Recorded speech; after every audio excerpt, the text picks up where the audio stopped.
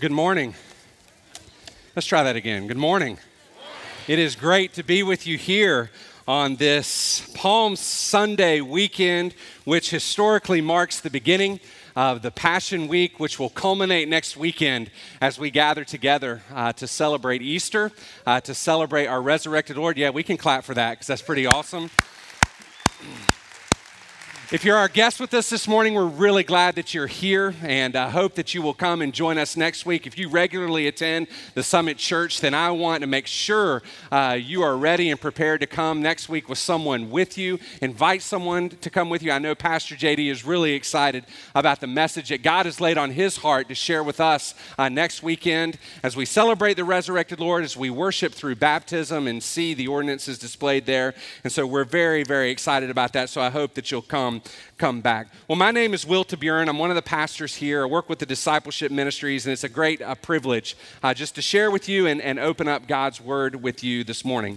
But let me begin by asking you or acknowledging, if I were to mention the names Lonnie Baltimore, Justice Cunningham, Chandler Harnish, Chita Zugwu, and Tim Toon, I doubt many of you would have any idea of who I was talking about.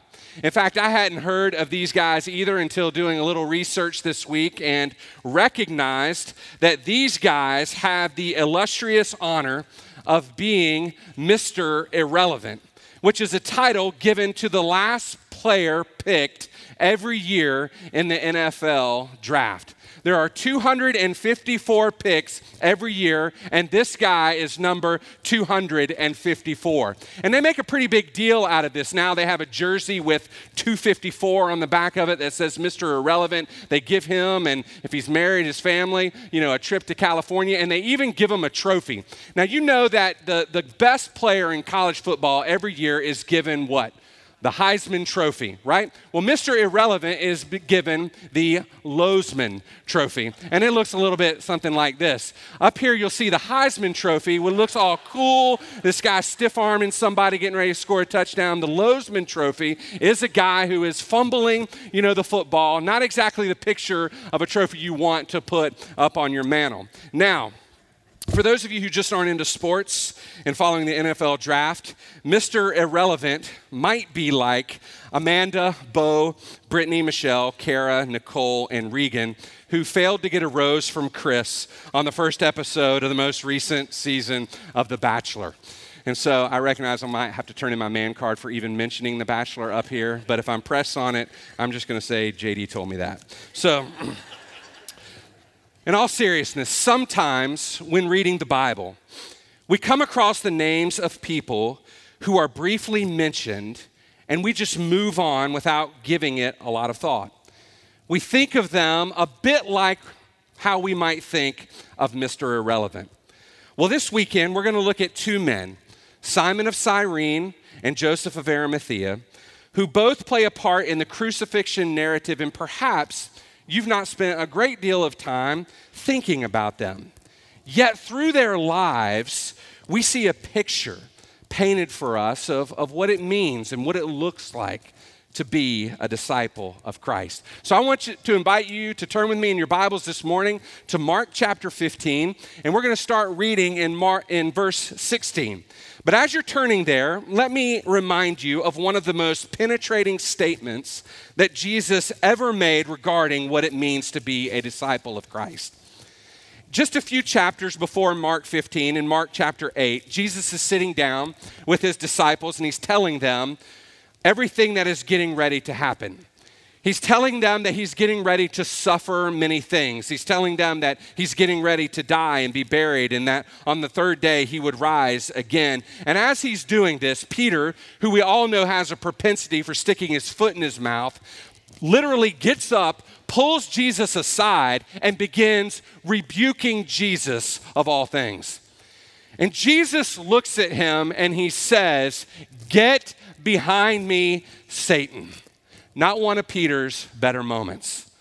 But then we see Jesus saying something that just penetrates us when we think about what it means to be a disciple of Christ. Because Jesus says this to all of his disciples: if anyone would come after me, he must deny himself, take up his cross, and follow me.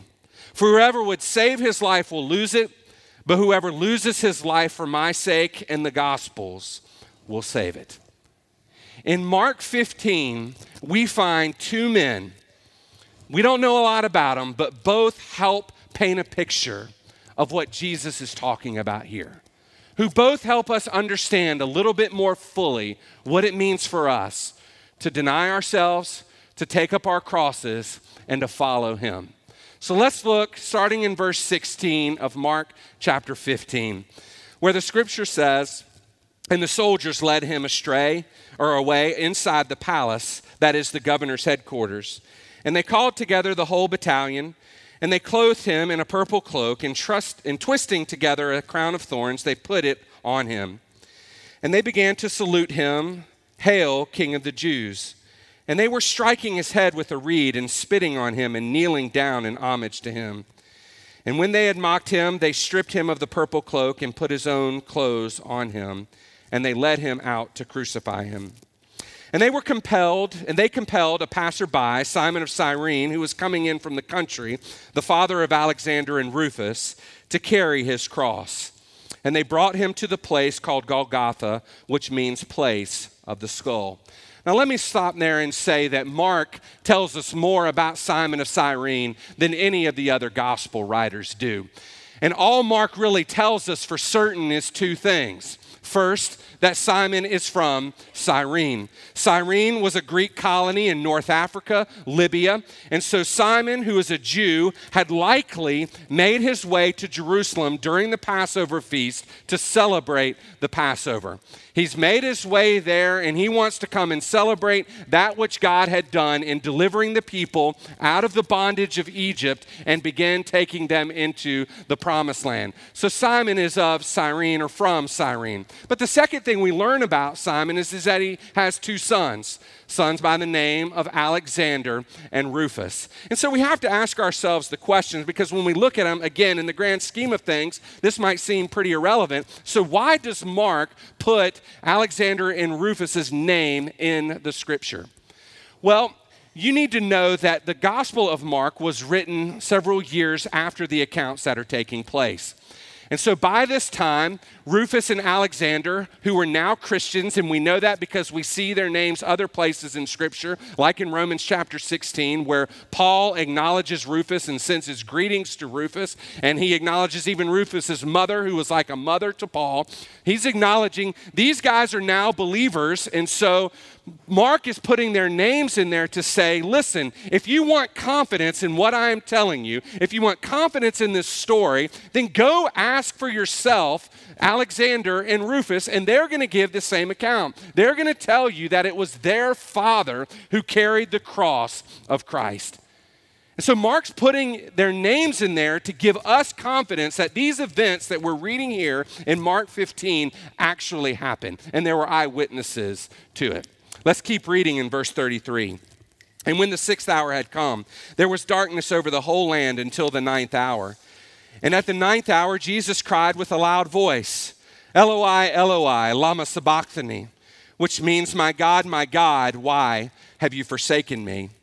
And some of the bystanders hearing it said, 'Behold, he is calling Elijah.' And someone ran, filled a sponge with sour wine, put it on a reed, and gave it to him to drink, saying, 'Wait, let us see whether Elijah will come to take him down.' And Jesus uttered a loud cry and breathed his last." Verse 42. "And when evening had come, since it was the day of preparation, that is, the day before the Sabbath, Joseph of Arimathea, a respected member of the council, who was also himself looking for the kingdom of God, took courage and went to Pilate and asked for the body of Jesus. Pilate was surprised to hear that he should have already died, and summoning the centurion, he asked him whether he was already dead. And when he learned from the centurion that he was dead, he granted the corpse to Joseph. And Joseph bought a linen shroud, and taking him down, wrapped him in the linen shroud and laid him in a tomb that had been cut out of the rock. And he rolled a stone against the entrance of the tomb, Mary Magdalene and Mary, the mother of Joseph, saw where he was laid. Now, here's what we learn about Joseph of Arimathea. We don't learn a whole lot more, but we know that he was a prominent member of the ruling party. He was a prominent member of the Sanhedrin, and thus was extremely influential in society. He had power and clout and would have been a respected man in the community. We also know that he was wealthy because he had a tomb that nobody had ever been laid in that was hewn out of the rock, which we know fulfills the prophecy in the Old Testament that says the Messiah would be buried amongst the rich.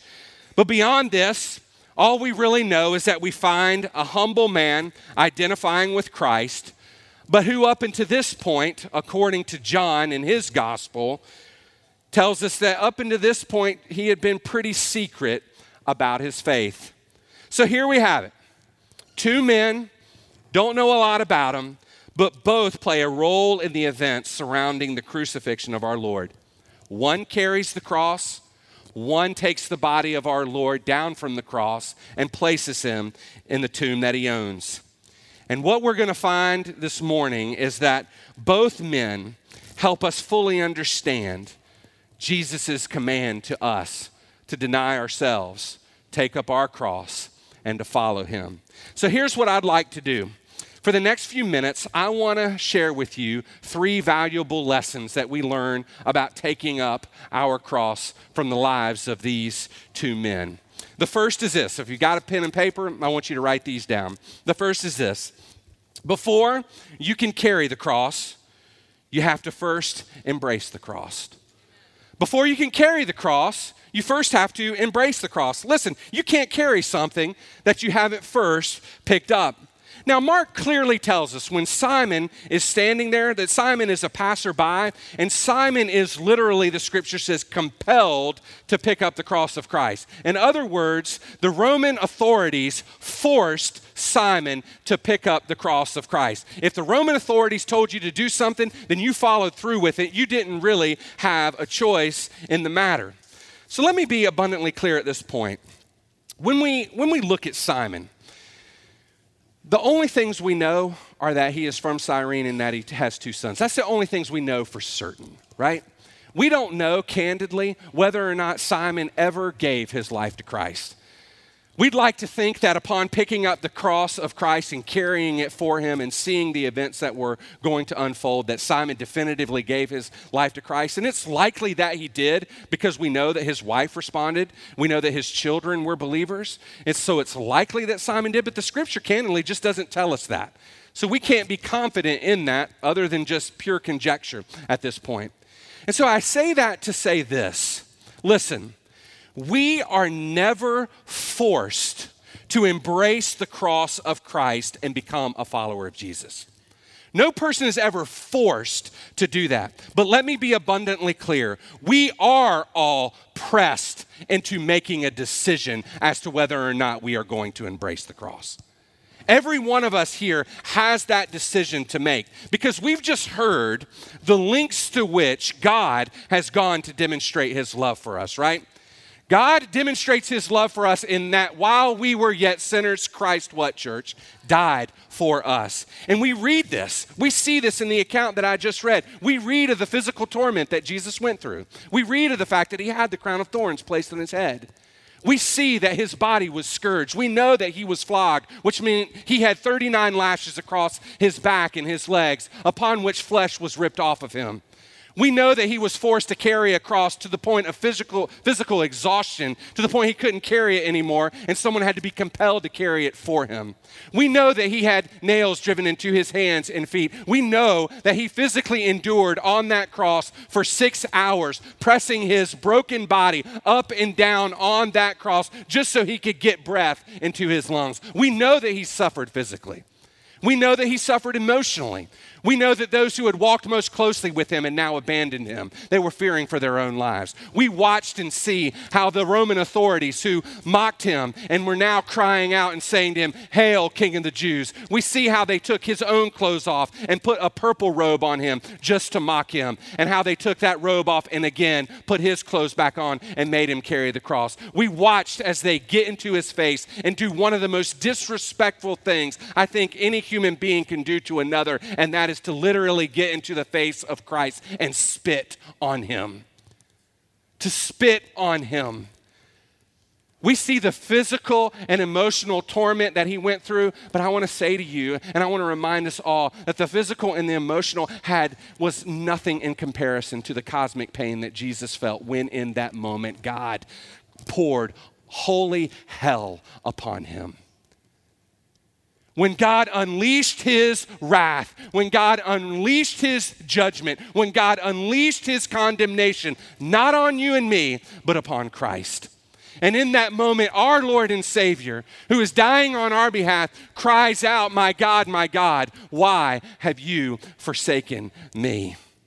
So you see, we are all brought face to face with the cross. We're all brought face to face with what Christ has done. And now we have to decide whether or not we're going to embrace it. We have to ask ourselves, am I going to embrace the one who has done everything necessary to save me? And I know that there are people here who are gathered and you're saying to me, Will, I just don't know if I can do it. I don't know if I can embrace the cross because I have so many other questions. And you're wrestling with these questions. You have questions about some of the hard teachings of Jesus. You can't perhaps quite get your mind around what the Bible has to say about creation or miracles or the Holy Spirit. You have questions about what the Bible teaches about sexual ethics and marriage, not to mention the doctrine of hell or how a benevolent, good, and loving God could even allow for such a place. You've got really good questions, and I mean good questions. But here's my encouragement to you. As good as those questions are, don't let that be the starting point for you. Let the starting point be, did Jesus do these things? Is he who he says he was? Did he die on the cross? Was he placed in the ground? And did he rise from the grave, forever defeating sin and death? Because here's the thing, if he has done that, which is meeting your most fundamental need of being reconciled to a holy God, if he has done that, then he can be trusted in every single one of these other things. So we wrestle with that first. We let that be the first question that we're wrestling with. So, did he do these things? And if so, are you willing to embrace it? And that leads me to the second lesson that I think we derived this morning, and that is this. Embracing the cross demands that we lay everything else down. Embracing the cross demands that we lay everything else down. Both men paint a picture of this and help us see this, one physically and the other spiritually. When we look at Simon, we recognize he was kind of shoved into service by the Roman guards, and the implication would have been that he literally had to lay anything that he had with him down. Now, we don't know if he was carrying anything, but he traveled a long distance and he was a passerby, so he's shoved into service, and it would have meant to embrace this crossbar meant that he would have had to lay everything down. But what about Joseph of Arimathea? In verse 43, Mark tells us that Joseph of Arimathea went to Pilate and asked for the body of Christ. Now that might seem pretty innocuous, but when you really stop and think about it, it's actually very significant. For Joseph of Arimathea to identify with Christ in this way meant a willingness to lay down everything in his life. Remember, he had power. He had prestige, he had wealth, he had tremendous influence. And so now, by coming forward to ask for the body of Christ, Joseph of Arimathea was saying, I'm willing to lay all of this down. I'm willing to lay all of that down in order to follow Christ. In other words, he's saying it's not about me. It's not about my influence. It's not about my money. It's not about making a name for myself. I want my life to be about making famous the name of Jesus, and he laid it all down. You know, I was thinking this week, just in preparation for our time together this weekend, and I was asking myself, God, what are the things in my life that I am holding on to that are keeping me from experiencing a depth and intimacy with you? What am I clinging to? What is most important to me that I need to lay down in order to experience something far greater, which is you? And it was as if God just opened my eyes to a pretty painful process of showing me really all throughout my life how easy it is to let my pride well up and to seek the approval of people and to make a name for myself. And how easy that is for me. And it was as if like God was kind of pulling back the curtain and showing me some things in my life and some ways that this happened. And one of the things God reminded me of was of a time when I was in college. And I was a swimmer at NC State, and some of you right now are saying to yourself, you don't look like any swimmer I have ever known. Well, that was a lot of years ago, so cut me a little slack, all right? But I remember very vividly one evening, my freshman year, we were training over Christmas break, and we didn't get a long Christmas break. We got like 2 or 3 days, and then we would have to be back on campus on the 26th, and we would train while everybody else was home for 2 weeks, 2 and 3 practices a day, and we'd work pretty hard. And I remember one evening, it was our third practice of the day, and we were doing this really difficult set, and we were about 2/3 of the way through it, and if I'm honest with you, man, I was working pretty hard. And so I was just kind of grinding this set out, and I come into the wall, and I turn over to look at the clock, you know, because you're always constantly looking at intervals, and you're preparing to go on the next interval. And when I touch the wall, one of my coaches is kneeling down. He's kneeling down, and I hit the wall, and it kind of startles me because he's right there, and he's kind of in my face, and he points his finger at me, and he says, you are going to be great one day. I thought to myself, yes, I am. I want to be great one day. I want to be remembered for the work that I am putting in here. Now, I think it was the famous golfer Lee Trevino who says, the older I get, the better I was. And so I recognize and I want full disclosure amongst my friends here at the Summit Church. Full disclosure, I was never going to be an Olympian. I was never going to be a national champion. But the one thing that I thought I could accomplish while at NC State was I'd hope that we could become ACC champions, and I'd hope for me personally that I could get the school record in what was my best event. And so, man, I worked towards that, and I worked hard towards that. But when I'm honest, what the Lord began to reveal to me, and what I'm embarrassed to admit to you, is some of what my motivation was for that. Because my motivation for that was really this. I thought to myself, how great it would be to walk into the natatorium at NC State, where when you walk in, what do you see? You see the record board, right? You see the record board with all the events and all the times and all the people's names who own those records. And I thought to myself, how great would it be to walk into this place and see my name lifted up? How great would it be to walk in and see, there's my name, people to acknowledge my name as having done something good. Now, the rest of the story is, I got that school record. I kept it for a few years, then it got broken, so now it's all for nothing. But my point is simply this. It doesn't matter who you are. Every single one of us have things that we must be willing to lay down. For Joseph of Arimathea, it was his wealth, it was his influence, it was his reputation and the like. What is it for you?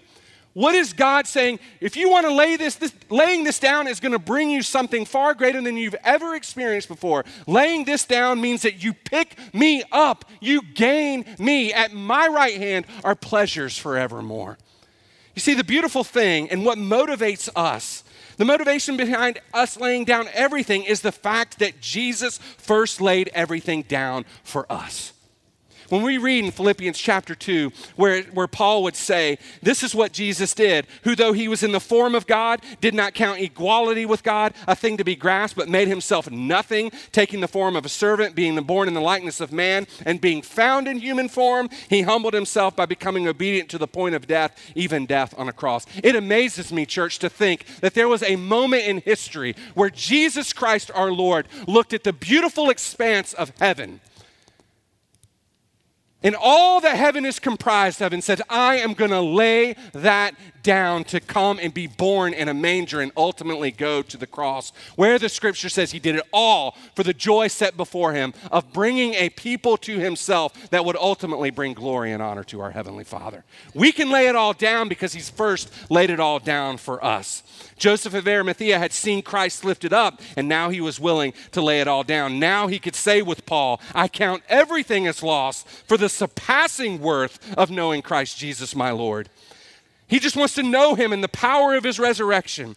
and they may share in his sufferings, becoming like him in his death, that by any means possible he may attain the resurrection of the dead. Listen, when we truly embrace the cross, when we embrace Christ through faith and repentance, we are no longer slaves to this world, and we are set free. Now we can say, as the hymn writer would say, turn your eyes upon Jesus.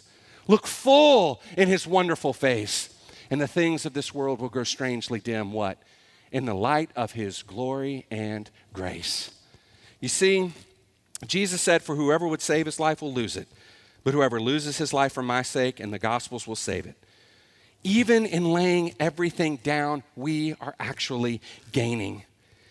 You are always gaining with God, even when you're laying it down, because you're laying this down and you're saying, God, I'm believing you, and I know at the right hand are pleasures forevermore. At your right hand, there is the fullness of joy. These things are good gifts, but they are only intended to point me to something better, and that is you, the giver of the gift. So if we're going to embrace the cross, then we have to lay everything down, which leads to my third point, and that is this. Fully embracing the cross leads to boldly engaging in his mission.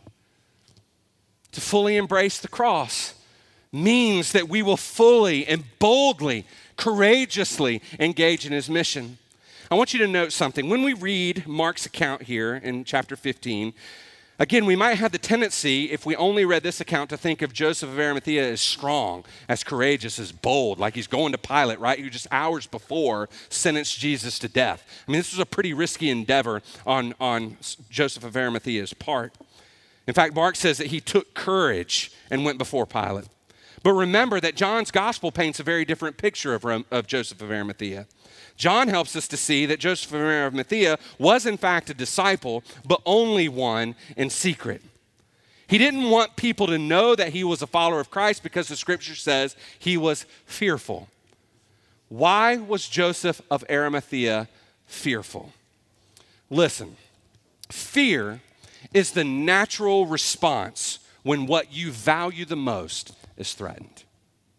Fear is the natural response of when what you value the most is threatened. Think about what everything Joseph of Arimathea stood to lose. He stood to lose his wealth, his power, his prominence, his influence, his name, his reputation. All those things he stood to lose. So it shouldn't surprise us to see that Joseph of Arimathea was fearful because what defined him was being threatened. And so I want to ask us really before I go any further and just make this statement. One of the best ways for you to understand and know where your affections lie or what's most important to you is to ask yourself this question. What are you most afraid to lose? What are you most afraid to lose? Another way of asking that is this. What one thing, if you lost it, would lead you to despair? What one thing, if you lost it, would lead you to think that life might just not be worth living? And the answer to that question, that's where your idols are. That's what's most important to you. That's what you worship. That's where you're setting your affections. You see, and for Joseph of Arimathea, he was fearful because he stood to lose these things. But yet we find him here in Mark 15, something is different. Something has transpired. Yes, he was a believer, but now all of a sudden his courage was greater than his fear. So what happened? Well, the crucifixion is what happened. He saw with his own eyes Jesus on the cross. He saw what Jesus had been saying now coming to fruition, and now he had seen the length to which God had gone to love him and to reconcile him to his heavenly Father. So at some point during those course of events, Joseph of Arimathea said, I'm going to step aside, I'm going to lay all this down, and I am going to go public with my faith. You see, don't miss this, Summit Church. Being convinced of what Jesus has done gives us confidence in what he will do. Seeing what Jesus has done gives us confidence in what he will do. That's why Mark says he is looking for the kingdom, and he took courage. He's looking for that. He knows that this is going to come. He knows that God is going to establish his church, and the gates of hell cannot prevail against it. He knows that nothing can frustrate the plans of God. He knows that God is going to return and establish a new heaven and a new earth, and God is going to reign, and we are going to be his people, and he is going to be our God, and things will be as they should be.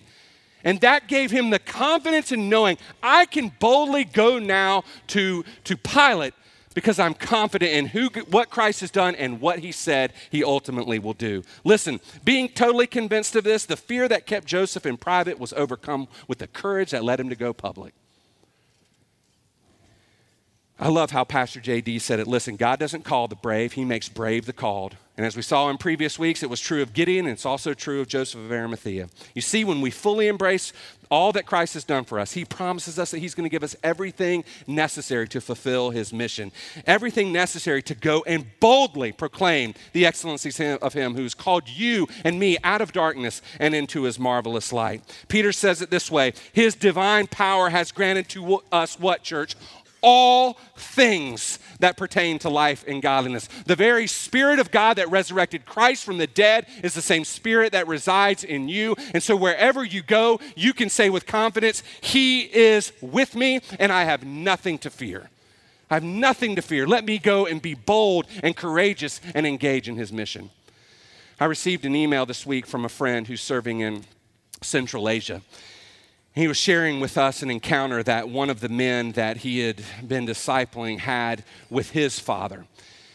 And as is the custom of this country, it's normal for a son and his wife and children to live with his father and mother.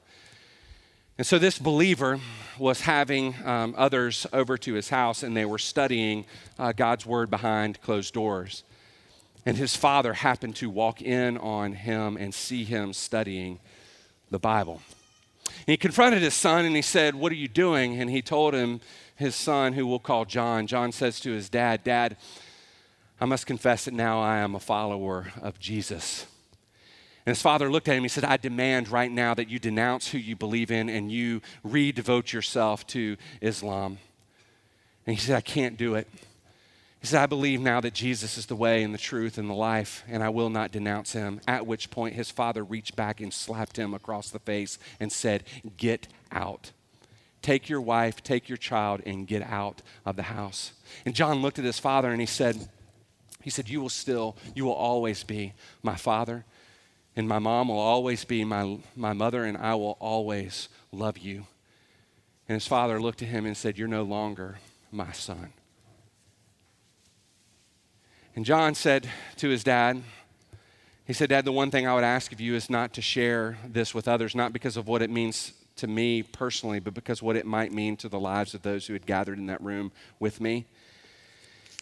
And John's father looked at him and he said, "Don't worry, I won't tell anyone, because I would be ashamed for anyone to know that a son of mine has done such a terrible thing." You see, fully embracing the cross means boldly engaging in his mission. And boldly engaging in his mission, we are confident that God is going to give us everything that we need to fulfill all that he is calling us to do, whether it be in a situation like John was experiencing or whether it be in a situation that you are experiencing. Don't miss this. Listen, while Jesus' work is finished, it is not yet complete. Each of us must constantly pick up the cross and follow him. And for each person, this is going to look different. For Joseph, it meant taking the bold step and asking for the body of Christ. What is that bold step for you?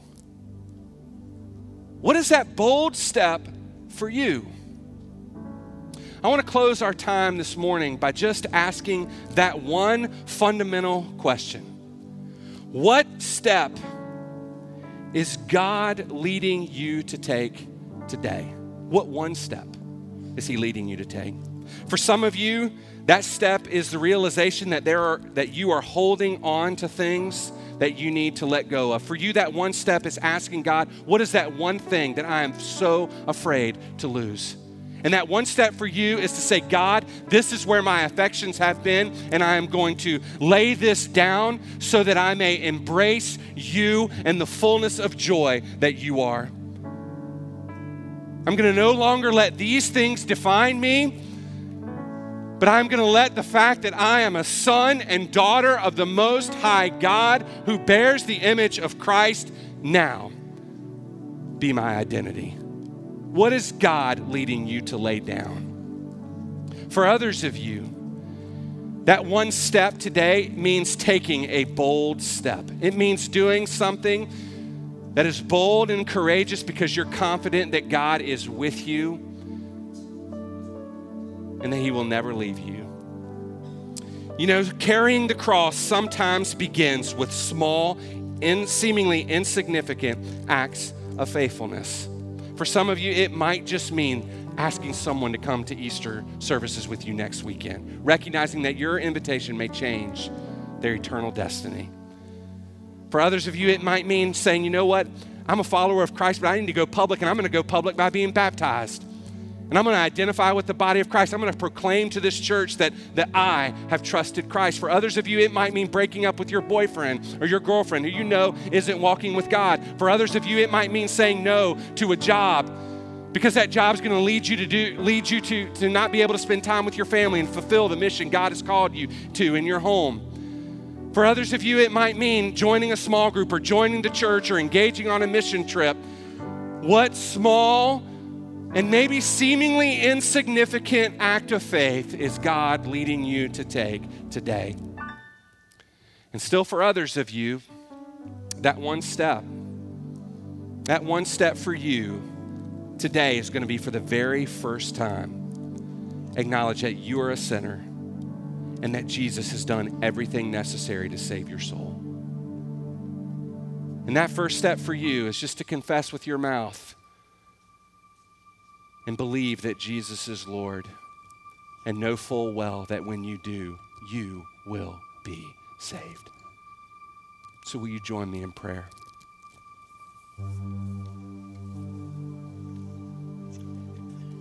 God, I would simply ask in these moments, just these few moments of quiet reflection, God, that you would make it abundantly clear to us what are the things, God, that we must lay down.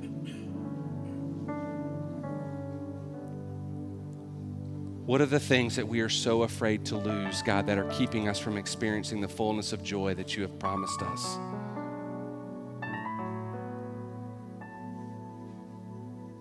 Help us to see, God, that if we try to save our lives, if we try to find our identity here, we're going to lose it. But if we will lay down our lives, we gain Christ. He is our reward. God, would you help us to see those one small, seemingly insignificant acts of faith that you're leading us to. And help us to commit ourselves afresh and anew to that today. And God, for those who need to trust you for the very first time this morning, I pray that they would just pray a simple prayer like this. God, I recognize that I am a sinner and that my sin is against you, a holy God. But I believe that Jesus has come and was crucified, buried, and resurrected and done everything necessary to save me.